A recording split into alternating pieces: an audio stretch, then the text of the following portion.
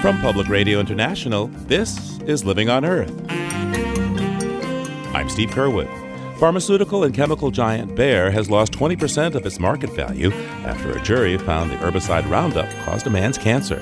Investors were stunned by this very large verdict, $289 million. It was a unanimous decision by the jury. And of course, we have thousands of more lawsuits making very similar claims that will be relying on similar evidence. What Bayer knew about the risks of Monsanto's signature product, Roundup. Also working to rebuild Puerto Rico's farming sector after Hurricane Maria. Since the hurricane was a cyclone, it brought some salt water and some sand with it. So everything that was in its path, it looks like you threw herbicide. All of our production for years of tropical trees, like mango trees and passion fruit trees, they all died and they all were blown away. That and more this week on Living on Earth. Stick around. From PRI and the Jennifer and Ted Stanley studios at the University of Massachusetts, Boston, this is Living on Earth. I'm Steve Curwood. A finding of consumer deception against Monsanto, makers of the widely used herbicide Roundup, is costing its new parent company more than $20 billion in lost market value as its stock price has tanked. In June, the German pharmaceutical and chemical giant Bayer merged with Monsanto by paying over $60 billion, just 2 months before a California jury ruled unanimously in favor of Dwayne Lee Johnson. Mr. Johnson is a former school groundskeeper, and the jury agreed his non-Hodgkin's lymphoma was caused by the herbicide Roundup and ordered Monsanto to pay $289 million in damages. Now, Bayer has to pay those damages, and the company is likely to have to pay thousands of other people who claim Roundup caused their cancers or other health problems as well. Carrie Gillum, a journalist who has reported extensively on Monsanto, joins us now. Carrie, welcome back to Living on Earth. Thanks for having me. So tell me, why have Bayer's shares reacted so dramatically, dropping, some 20% in just a matter of weeks here? Yeah, I mean, Bayer's shares are definitely taking a hit. And really what this is it's the fault of the Bayer executives who did not properly warn their shareholders that this potential liability was out there. Investors were stunned by this very large verdict, $289 million. It was a unanimous decision by the jury. And of course, we have thousands of more lawsuits making very similar claims that will be relying on similar evidence. I mean, potentially we're talking about billions of dollars in potential payouts in damages. At some point, if these things continue to snowball and the plaintiffs continue to win, there will be settlement talks. And the numbers that I've already heard tossed around are $3 to $5 billion potentially. Of course, it's not just damages that Bayer has to worry about, but how are consumers considering this company now? What you're seeing is sort of a continuation, a building of concern around the world. You already were seeing different localities and states and countries looking at banning glyphosate products, and you're now seeing even more of that. Every bit of news on this causes heightened concern, obviously, with consumers. You're seeing some retailers talk about pulling these from their store shelves. This is resonating definitely around the world. Now, what do you think the chances are that the $289 million awarded to the plaintiff, Dwayne Johnson, could be overturned or reduced? So the legal experts that, I've consulted and that are talking about this really say there's very little chance. It doesn't seem like there's a lot of legal standing for Monsanto to get this thrown out like they've asked the judge to do. They've asked for a new trial, and they've also asked the judge to issue a judgment notwithstanding to substantially reduce the damage award. But the judge was very favorable and very generous to Monsanto during the trial already and kept a lot of evidence that Monsanto didn't want in, kept a lot of that evidence out. There doesn't seem to be a lot of room for Monsanto to get this thrown out at this point. So, Carrie, what was the evidence that the plaintiffs wanted in this case that the judge said, no, I'm going to honor what Monsanto wants. We won't let this in? One of the key things, I guess, that Monsanto really did not want in there was any sort of direct comparison to the tobacco industry. As we know from litigation in the tobacco industry, we know there was very much a playbook, a strategy to deceive consumers and keep them from understanding the risks of tobacco and its connections to lung cancer. And the very same playbook, there's evidence that very same playbook has been used by Monsanto to keep consumers from understanding the risks of glyphosate herbicides. You see the same players. In fact, Monsanto's own attorney in this Roundup litigation made his fame and fortune defending tobacco companies.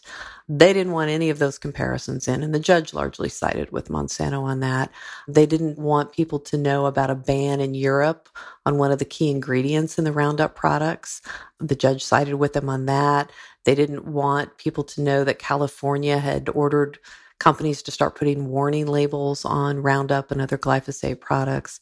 The judge sided with them on that. A lot of information like that was kept from the jury. And still, they came up with this huge verdict against Monsanto. To what extent does this verdict say that Monsanto deceived consumers knowing that it had a problem product it had put on the market? The jury found, not only that there was enough scientific evidence to connect these products to this individual's cancer, but that Monsanto acted with malice and negligence in refusing to warn people.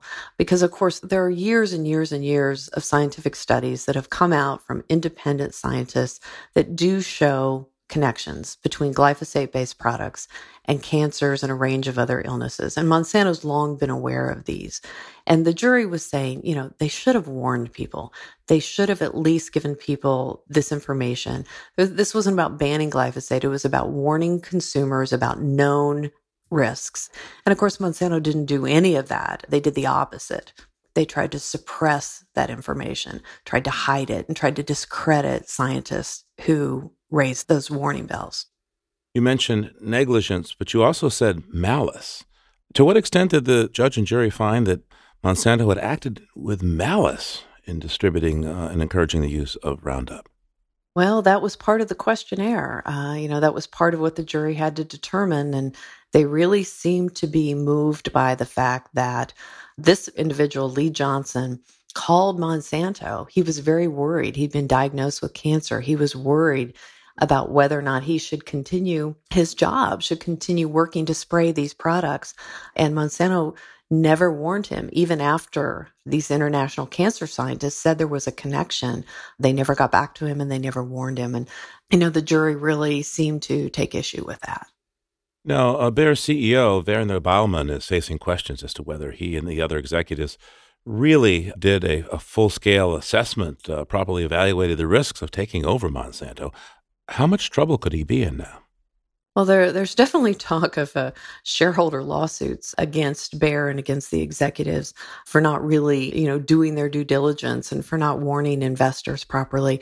It doesn't seem like they really were on top of this at all. I mean, anybody who's been paying even a little bit of attention knew that there was this potential for a huge jury award, certainly. He, in his conference call with investors right after the verdict, he didn't even have the proper classification from this International Cancer Agency. He said it was rated a possible carcinogen. Well, that's not true. It was rated a probable carcinogen. He didn't have a clear grasp of the facts as he was trying to reassure investors. And that tells us he didn't have a clear grasp of the facts, going into this at all. Carrie, are you saying that the Bayer executives didn't understand the science here? I don't think that they were paying a lot of attention. They were relying on the assurances by Monsanto that this was really nothing to worry about. And the Bayer executives did say in this call with investors right after the verdict, they did admit and they said they didn't have a lot of visibility to Monsanto's internal documents. They only closed this deal with Monsanto in June and just really got the integration closed in August. So they're claiming they didn't have good insight at the time. So what options, if any, does Bayer have to say, hey, Monsanto, you really didn't disclose properly to us. We want to walk this deal back. We want to unwind this merger. Well, they're certainly not talking about that at all right now. And they're showing no signs of backing away. In fact, they are saying they're going to double down and bring all of their legal strength to bear to try to, fight this verdict and to fight the trials that are upcoming. We have several new ones that are being scheduled for 2019. So, this could go on for some time, and it's certainly going to cost a lot of money, at least in legal fees, for sure, and if not legal payouts. And speaking of legal fees, with this win, how soon does the plaintiff, Mr. Johnson, and his attorneys get paid? Well, that's that's a good question. Monsanto is appealing. The money actually gets put into an account right now with interest, and it's accruing interest on a daily basis. Mr. Johnson, my understanding is he's getting a little bit of money right now through sort of a loan against what his payout would be, but it could be a year or more before it's really all settled. The interesting thing on this is that Mr. Johnson's attorneys had actually offered a settlement of $6 million to Monsanto in April, and Monsanto turned it down. Carrie Gillum is a journalist and author of Whitewash, the story of a weed killer, cancer, and the corruption of science. Carrie, thanks so much for taking the time with us today. Thanks for having me.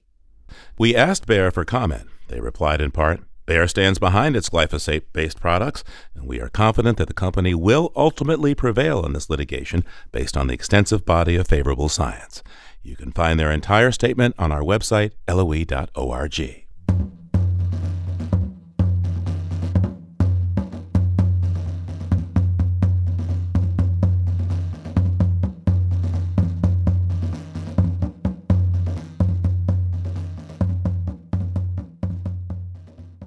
So let's take a look behind the headlines now with Peter Dykstra. He's an editor with Environmental Health News. That's ehn.org and dailyclimate.org. On the line now from Atlanta. Hey there, Peter. How you doing? Doing all right, Steve. Hope everything is well up there.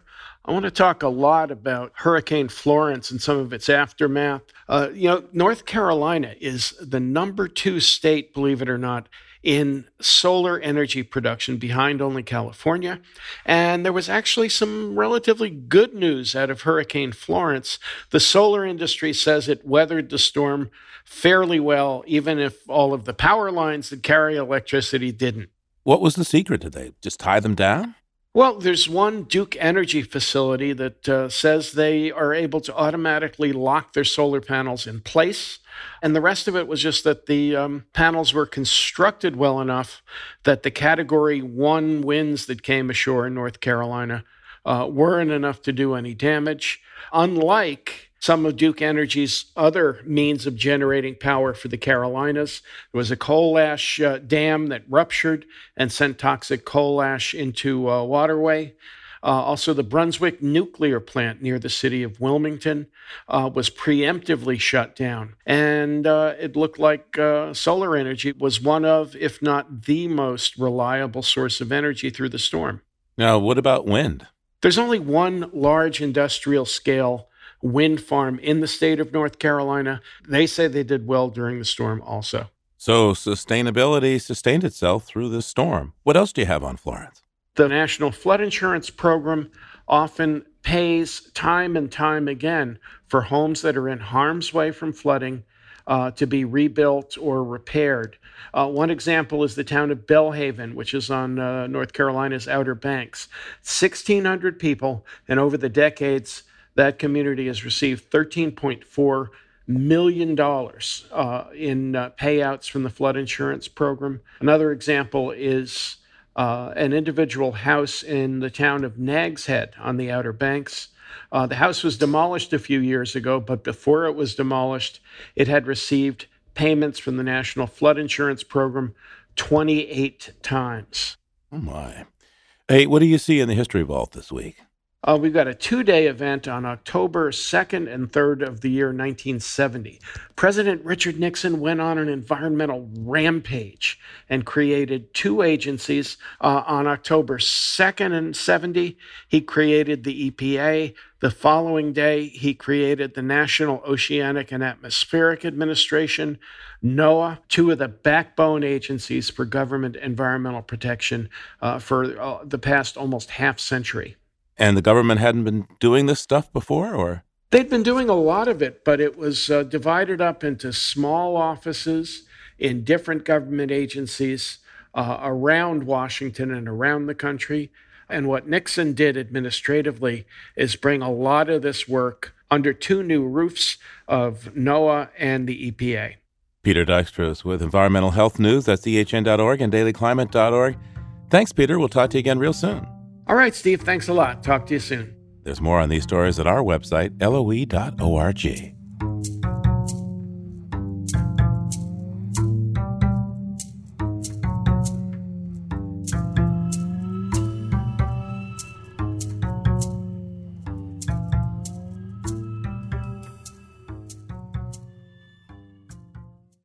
If you like what you hear on Living on Earth, please join us with a gift of $5 or more. Just go to loe.org and click on Donate at the top of the page. And thank you.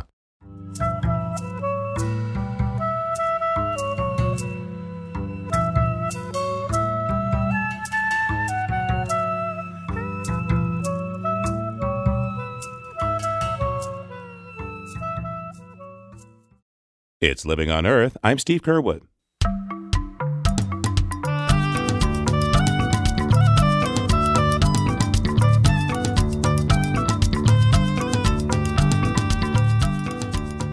In the woodlands of the West Indies lives the Cuban Tody, a tiny bird no bigger than a cigar. But as Michael Stein tells us in today's Birdnote, the little toady has a voracious appetite for flying insects. This staccato call comes from the throat of a Cuban Tody, a bird that's almost indescribably cute, and the top of the must-see list of any birder heading for the West Indies. Because although it's not much bigger than a hummingbird, a Cuban Tody packs a lot of pizzazz into its tiny body.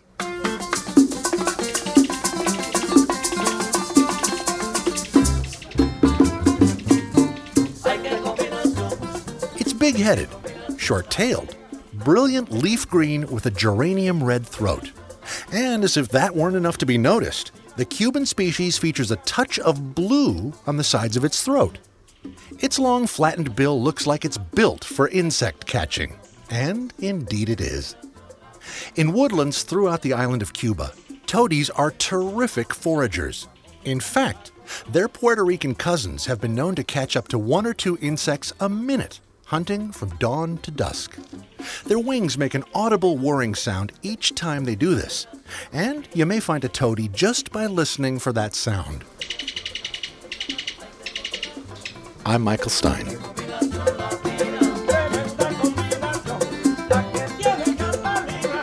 For pictures, migrate on over to our website, loe.org.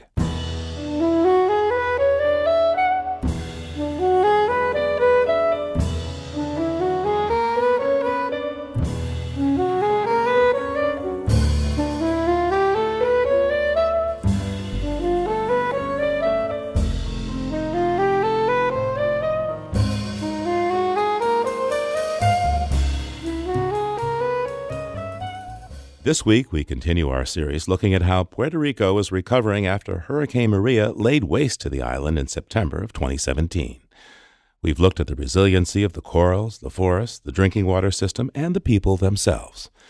Now, Living on Earth's Bobby Bascom checks in on the farming sector. She went to Puerto Rico 9 months after the storm and met some small farmers who lived through it and were still working to rebuild. Even before Hurricane Maria uprooted trees and people, Puerto Rico imported roughly 85% of its food. After the storm, that number shot up to 95% imported food, if you could get it. Many people were forced to skip meals and eat shelf-stable and canned food for months. 9 months after the storm, one of the only places to find locally grown food on the island is farmers markets, like the Saturday market in Rincon on Puerto Rico's west coast. Do you have kale? Yes, we have kale. Do you have baby kale or you want dinosaur kale? Dinosaur kale, how's that? Sonia Carlo's nearby farm is slowly recovering from the storm. Today she's brought pineapple, papaya, mushrooms, and the kale she's explaining to a customer. And they're 2 for $5, so if you want both of them, good. I like kale. What's the single go for? 3 or 2 for $5? You got change? Yeah. Okay. I'll take both. Why not? 1 on 1? See? Thank you. Sonia's bright smile makes her a natural salesperson. So it's a good time to be at the market right now. Sonia says things are just starting to turn around for her family and the farm. They're finally harvesting again, and her farm-to-table restaurant, Sana, opened just a few weeks ago. But Hurricane Maria was devastating for them. The storm destroyed her home. She had to send her 3 children to Florida to live with family, while she and her husband, living in their car, rebuilt the battered farm. Well, we got really trashed. All of our production for years of tropical trees, like mango trees and passion fruit trees, they all died and they all were blown away. We had trees that were 100 years old that totally perished. Since the hurricane was a cyclone, it brought some salt water and some sand with it. So everything that was in its path, it looks like you threw herbicide. Across the island, tall fruit trees were the most heavily damaged food crop. Root vegetables that could hide underground did okay. Ground plants like pineapples were among the first to recover, and fast-growing vegetables like salad greens were easy enough. After the hurricane, visitors came to Puerto Rico with their suitcases full of seeds to donate to farmers. Sonia says they actually could have started growing again relatively quickly. But since we still don't have any electricity, we couldn't pump water out, and we didn't have any gas. So we weren't able to grow food because we didn't have gas to pull out the water from the water pump. And it was just, trying to scrape up anything, waiting 10 hours for gas just to grow food. And it was very uncertain. Grocery stores are open again on the island. But visit a grocery store in Puerto Rico and you'll be hard-pressed to find anything supplied by local farmers. I went shopping at an Amigo chain grocery store, which is owned by Walmart. Let's see. There's pineapple from Costa Rica, coconuts from Dominican Republic, honeydew melon from Guatemala. Over here, there's more watermelon, chunked up Aha! I found some watermelon from Puerto Rico. These are watermelon that are already cut up into pieces. The whole watermelon came from someplace else. To understand why this lush tropical island with year-round sunshine and rain imports nearly all of its food, you need to go back to the 1940s and a U.S. initiative called Operation Bootstrap. With the colonization of the U.S., there was a movement to get people out of their farms and into the cities. Adnelli Marichal is the documentarian for the Resilience Fund in Puerto Rico. She says Operation Bootstrap transformed Puerto Rico from a largely agrarian economy to one based on manufacturing and tourism. They did that with a patchwork of government tax incentives and access to U.S. markets. The farming that remained was not in the household level, but on a larger industrial scale. Now, suddenly, it's about making money, so therefore you need to grow things like sugar and coffee, and that's great, but those are not things that people can eat. And the food that is imported to Puerto Rico is on average 20% more expensive than in the U.S. That can be attributed, at least in part, to the Jones Act of 1920, which says any item imported to Puerto Rico must be carried on a U.S. vessel. So if Puerto Rico wants to import, let's say, tomatoes from its neighbor, the Dominican Republic, those tomatoes must first go to the U.S. mainland, more than 800 miles away. They get put on a U.S. boat and then travel back the same 800 plus miles to Puerto Rico. So it's both makes the food more expensive and less nutritious by the time it gets here. It's been on a boat for much longer than it has to be. It just creates a much longer timeline. One of the few agricultural areas of Puerto Rico is called Las Marias. The region is known for growing oranges for orange juice. I drove to Las Marias to meet with a small-scale orange farmer. Las Marias is way up in the mountains on the western half of the island. My drive is 13 miles, but it took more than an hour on narrow, twisty, nausea-inducing mountain roads. My GPS signal failed and I got wildly lost. It's difficult to get here on a good day. After the hurricane, it was impossible. Las Marias was cut off from the rest of the island for 2 months and had to have supplies airlifted in by helicopter. Farmer Domingo Antonio Romano is 75 years old and has a small farm here with his wife, Nilsa. He walks past his chicken coop and stops in front of his only orange tree that survived the hurricane. Yeah, only one. Tenemos uno solo. He used to have 20. Before the hurricane, most of Domingo's farm was made up of coffee, mango, and orange trees, the very crops most impacted by the storm. 90% of our farm was destroyed, but it was really like 100%, because with the hurricane, no one could come here to harvest. Near the one surviving orange tree, amid debris of tree limbs and weeds, is a small patch of vining plants. This is a purple yam. They are very good. Root vegetables like yams were really the only food crops that didn't get torn away by the 155-mile-an-hour winds of Hurricane Maria. They were one of the only food crops the Romanos could still harvest and eat after the storm. But animals in the area were also struggling to find food. Wild pigs quickly discovered the purple yams and ate most of them. Before Maria, we have many, but we have nothing. Domingo and his neighbors still had months to go before the roads would be cleared or the electricity restored. He says in that time, they came to rely on each other for help. Before Maria, there was forest everywhere. And then, after Maria, the trees came down and we could see our neighbors and we got to know each other. After the hurricane, there was a lot of empathy between the people, and everybody helped each other. And the bees, we got to feed them. After the hurricane, there were no flowers, so we put out sugar water for them. His crops were destroyed and the roof torn off his house. They were without running water or electricity for months. Domingo says it would have been impossible for him to rebuild alone, but he's not alone. 5 volunteers from a grassroots nonprofit called El Departamento del Comida, the food department, are here to camp out on the farm for a week and do any work that needs to be done. Clear land, plant crops, fix fences, and repair the roof.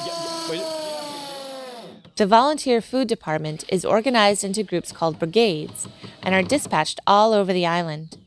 As many as 20 people at a time descend on a farm for a week, bringing with them seeds, tools, building supplies, and the manpower to get a farm back up and running. Eden Freyetes is leader of this brigade. He says they do this work because the farmers are crucial for Puerto Rico going forward. The farmer is the agriculture is like the espina dorsal. The backbone. The backbone of a country, and it's the most damaged sector. I think it's the sector that we need more to help because got the worst loss. Me encanta. Farmer Domingo's wife, Nilsa, is in the kitchen cooking lunch for the volunteers. Cassava root, sliced tomatoes, rice and beans. She lifts the top off a pot of soup she's been working on since this morning. This has pork, breadfruit, green banana, onion, pepper, cilantro, and garlic. Nilsa says she's happy to have the volunteers here. The work they're doing in a week would have taken her and her husband months. But beyond the physical help, she's grateful for the emotional support and the encouragement the volunteers bring. It's very emotional for me because I was very depressed. It was a very traumatic experience. For months, we were without water, electricity, and a roof. And we were alone. With this group here, I'm just so grateful for the support. So grateful. The Volunteer Food Department has set a goal to send brigades like this to 200 farms across Puerto Rico, large and small, organic and commercial. They simply want to support domestic agriculture in any form. Sonia Carlo from the Rincon Farmers Market says she had similar support. Not from an organized group, but from friends, neighbors, and strangers, volunteering their time to help her rebuild. What really got us through everything was the community. We had a commitment to our community, especially in Rincon. People just said, what do you need? I'll help you. What do you need? You need hands? I said, yeah, we need people. I'll help you. And then that gave us strength to keep going and to producing. And Sonia says that outpouring of support has given her a new sense of purpose to keep on farming. Granted, you see me standing here, I'm working 7 days a week, but I'm doing it with a smile on my face because I know it's for good. It's for the good of everything, and I know this is my journey in life, and this is what we're going to be doing. No matter how many hurricanes come, we're still bounce back, and nothing that's going to keep me out. Not even a Category 5 hurricane. For Living on Earth, I'm Bobby Bascom in Rincon, Puerto Rico.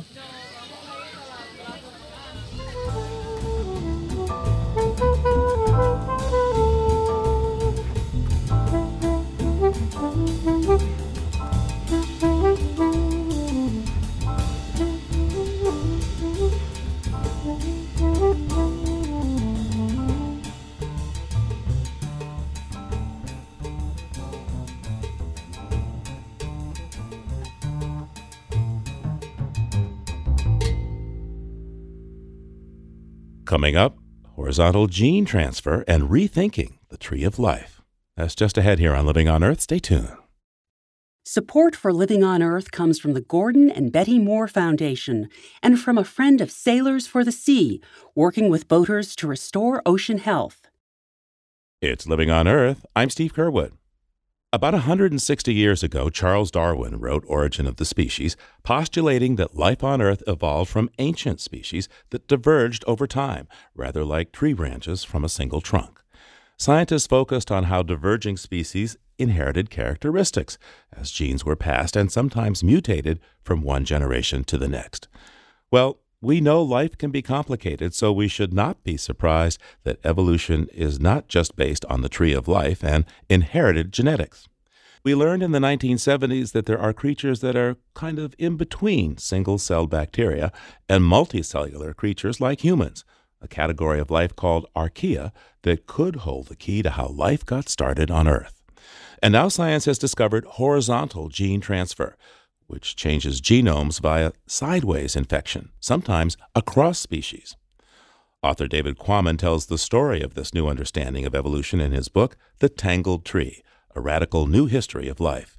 David joins us from Bozeman, Montana. Welcome to Living on Earth. Thank you, Steve. Very good to be with you.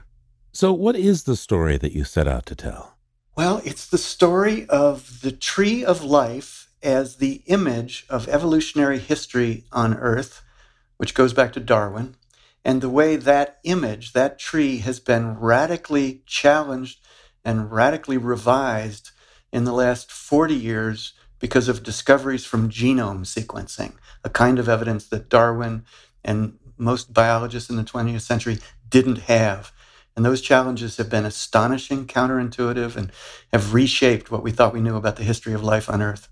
To summarize, I think it's fair to say a big takeaway here is that what we think of as species, what we think of as individuals, and for that matter, the whole tree of life where evolution shows species neatly diverging from its origins, well, it's not exactly right.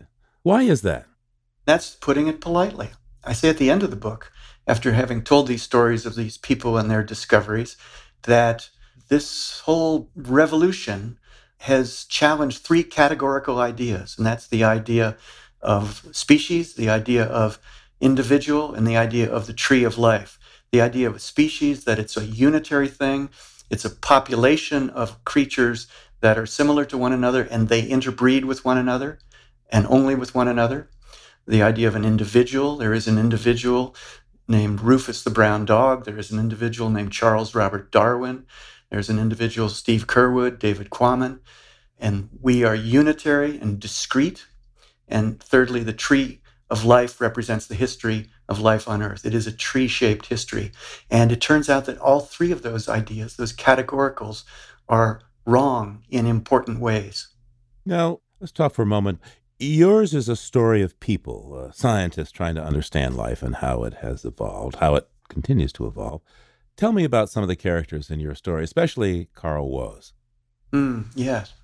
So I came across this fellow early on in my own discovery of this subject, Carl Woese, a microbiologist at the University of Illinois, who came out of nowhere and suddenly on November 3rd, 1977, appeared on the front page of the New York Times, above the fold, a picture of him and a story about his discovery of a third kingdom of life on Earth, a separate form of life that was unknown to exist before that.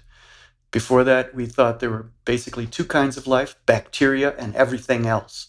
Bacteria were simple cells. Everything else was composed of complex cells with cell nuclei, animals, plants, fungi, humans. And Woese came along and said, no, wait a minute, I've discovered a third form.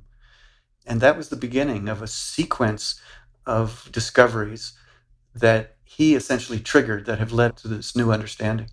And by the way, what was it that he discovered? What was between bacteria and multicellular organisms?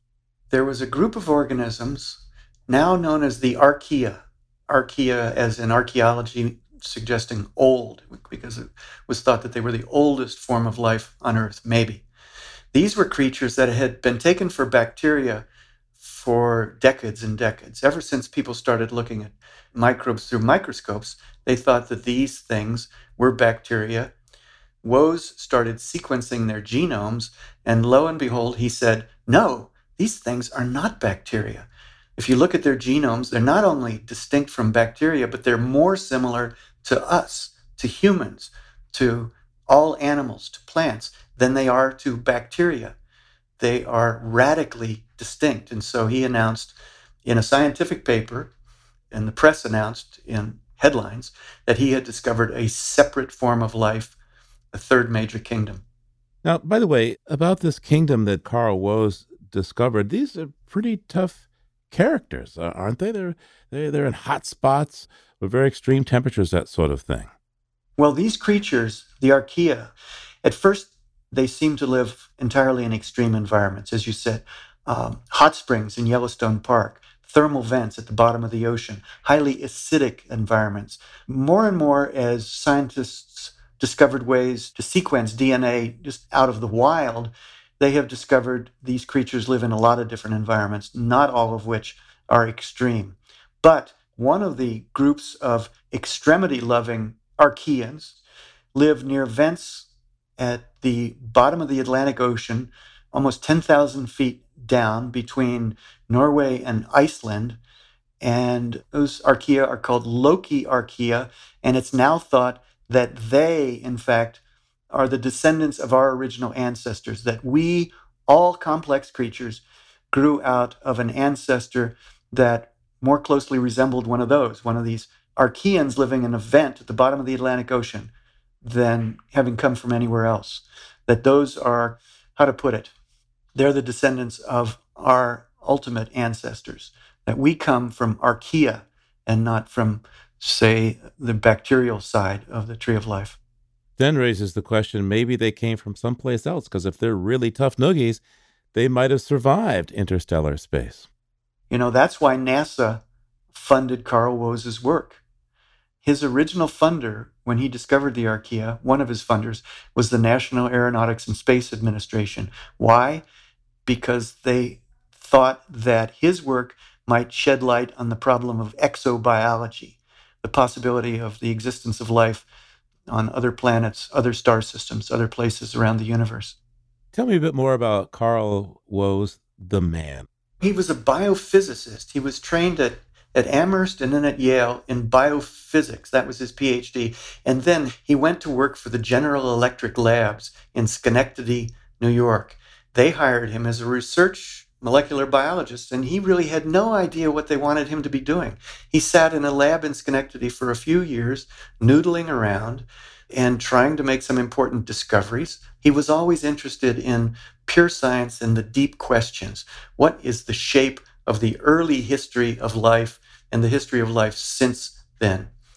Eventually, he was hired away to the University of Illinois, where he could be a cranky, crotchety professor that didn't spend much time with undergraduates. He was a terrible lecturer. He was reclusive. He didn't participate in faculty committees. He was just this brilliant grouch who could be wonderful to his students, could be a fine, generous mentor, but could also be this total reclusive grump, a complicated man with different sides to him, which is part of what attracted me to him as a character, as the central character of the book. The other thing that attracted me was that I quickly saw that he's probably the most important biologist of the 20th century that nobody has ever heard of. So one could say that convergence is a major theme of your book. And of course, in the Darwinian tradition, where genes pass vertically from parent to offspring, we draw trees to represent this movement, since the limbs on a tree only diverge from other branches. But David, if the tree of life is not actually a tree, how might we best describe evolution based on what you've researched and written about here? Well, some people say we should think of a web and not a tree of life, because as you say, convergence is very, very important. A network of life. One fellow suggested a circle of life. And yet the tree is still mostly right. It captures some big patterns, but there are exceptions to those patterns. The tree image was valuable to Darwin and the people who followed him because it represented the divergence that has occurred through the history of life. one lineage diverging into two lineages, one limb into two branches, etc., and species diverging from one another. All of this divergence that led to the diversity of life that we see on Earth now. But it's not just a matter of divergence. The discoveries that flowed from Wose's work and his methodology, including things like the prevalence of a phenomenon called horizontal gene transfer, genes moving sideways across boundaries, those represented convergence. And so the real history of life is a history of lots and lots of divergence, complicated by a lesser but very significant amount of convergence, genes moving sideways, branches of life coming back together. And that's why I titled my book The Tangled Tree. So let's talk about horizontal gene transfer. Please describe this phenomenon for us and how revolutionary a discovery it was. Right. Well, when I first came across this, probably back in 2013, I had written 3, maybe 4 books about evolution before that, and I had never heard of horizontal gene transfer. So suddenly I came across it in reading some scientific article or a blog or something in 2013. And my first reaction was, what? That's impossible. That's just not supposed to happen. Yes, if you have 2 very similar species, closely related, then sometimes individuals mate and hybrids are born, and occasionally those hybrids are even fertile, so that 2 closely related species may overlap and connect a bit. But that's not what we're talking about. We're talking about genes moving across broader gaps from one unrelated species of life into another, horizontally, as opposed to vertically, which represents parents to offspring, ancestors to progeny. This was sideways movement of genes, so that a gene from a bacterium is showing up in an animal, a gene from a virus is showing up in an animal, a gene from one kind of animal is showing up in a completely different kind of animal. How can that happen? The short answer is infection. One scientist called this infective heredity. How accurate is it to say that bacteria can become part of our cells in the form of mitochondria?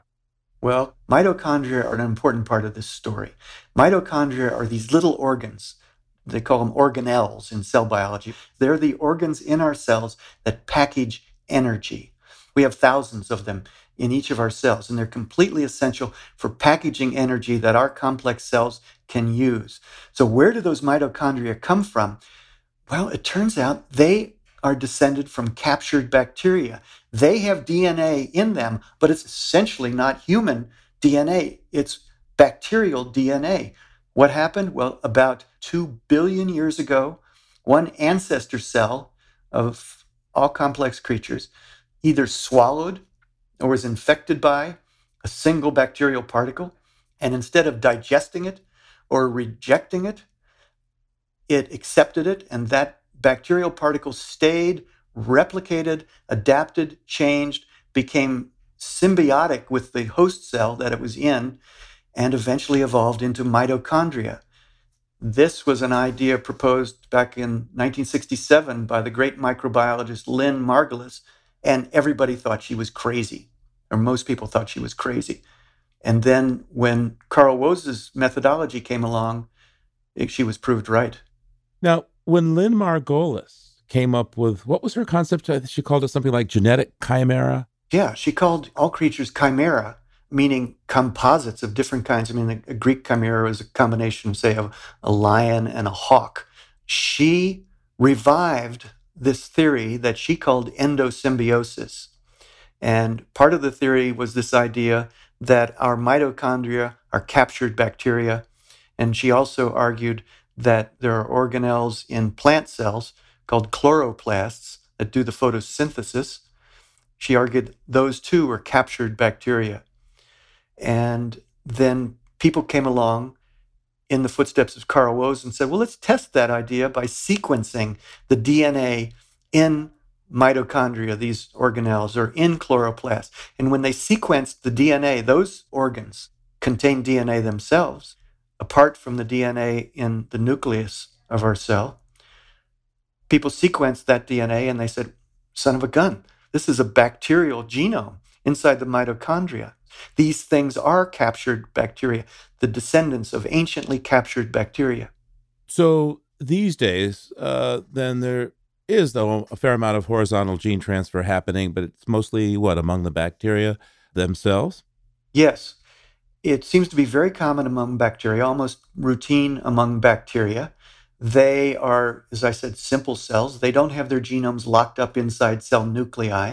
Their genome is a single strand of DNA and it floats free in the cell. And occasionally, one bacterium sends out a little tube, almost like a penis, to another bacterium, and DNA travels through that tube into the other bacterial particle. But it doesn't have to be the same species of bacteria, which is what makes this horizontal gene transfer so scrambling, so consequential. And how is this related to antibiotic resistance? This is essential to understanding the spread of antibiotic resistance around the planet as a global public health problem. This kind of transfer that I just described, with a tube that goes out and a little loop of DNA being sent through that tube from one kind of bacterium into another, this scientists now understand is what accounts for the speedy spread of antibiotic resistance around the planet. What do I mean by that? Well, resistance to one kind of antibiotic can evolve gradually in one kind of bacterium by the old-fashioned mutation, incremental mutations, the old-fashioned Darwinian mechanism, and then natural selection works on that. And then after a period of time, this bacteria A is resistant to antibiotic 1.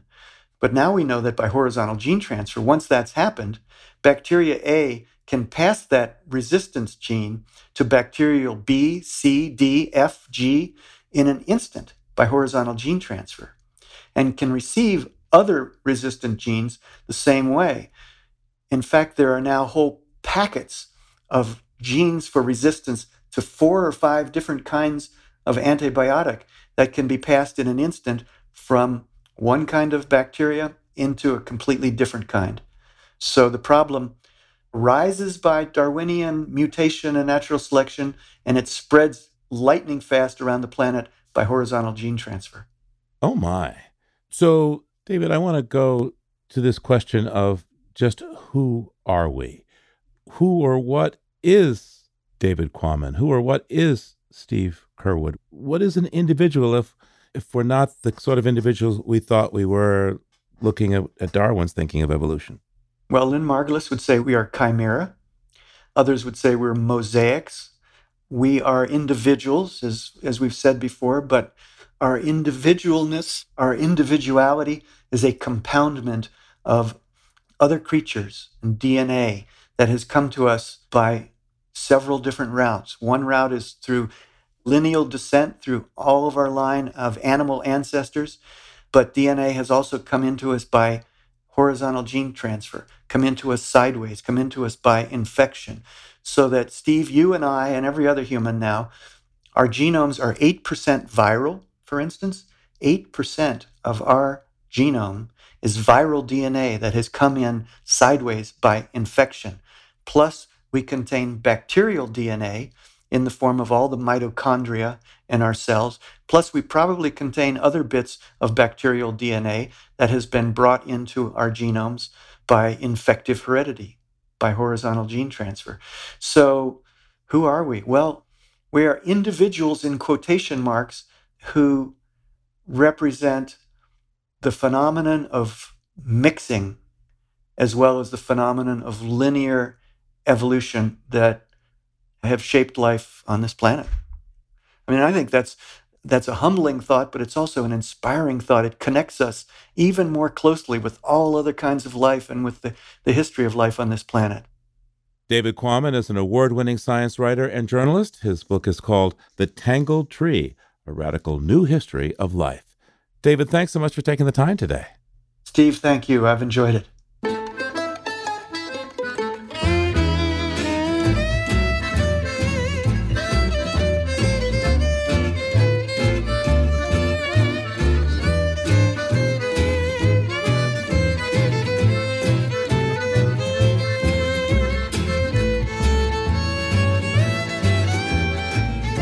Living on Earth is produced by the World Media Foundation. Our crew includes Naomi Ehrenberg. Our Kristen Briscoe, Savannah Christensen, Jenny Doran, Jamie Kaiser, Don Lyman, Ainsley O'Neill, Jake Rigo, Sarah Rappaport, Adelaide Chen, and Yolanda Omari. Tom Tiger engineered our show. Allison Lirish-Dean composed our themes. You can hear us anytime at LOE.org, iTunes, and Google Play, and like us, please, on our Facebook page, PRI's Living on Earth. And we tweet from @LivingOnEarth. I'm Steve Curwood. Thanks for listening. Funding for Living on Earth comes from you, our listeners, and from the University of Massachusetts Boston, in association with its School for the Environment, developing the next generation of environmental leaders, and from the Grantham Foundation for the Protection of the Environment, supporting strategic communications and collaboration in solving the world's most pressing environmental problems. Support also comes from the Energy Foundation, serving the public interest by helping to build a strong, clean energy economy. PRI, Public Radio International.